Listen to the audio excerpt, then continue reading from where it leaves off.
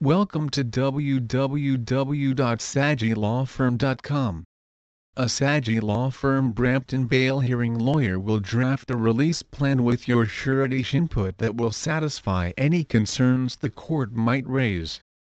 This could include provisions for alcohol or drug assessments or treatment, counseling or other reformatory efforts demonstrating that you understand the gravity of your issues. Your Brampton bail hearing lawyer at Sagi Law Firm will coordinate with witnesses to attend your bail hearing and provide any necessary evidence supporting your release. If necessary, your Brampton bail hearing lawyer can arrange to have witnesses attend court and provide evidence at the bail hearing. This can help to identify weaknesses in the Crown's case and make your release from custody more likely.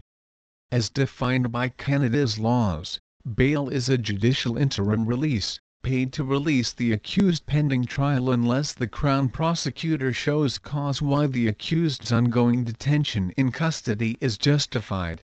Brampton bail hearing lawyer Mandeep S. Sagi develops a plan of release for clients and gets exceptional results.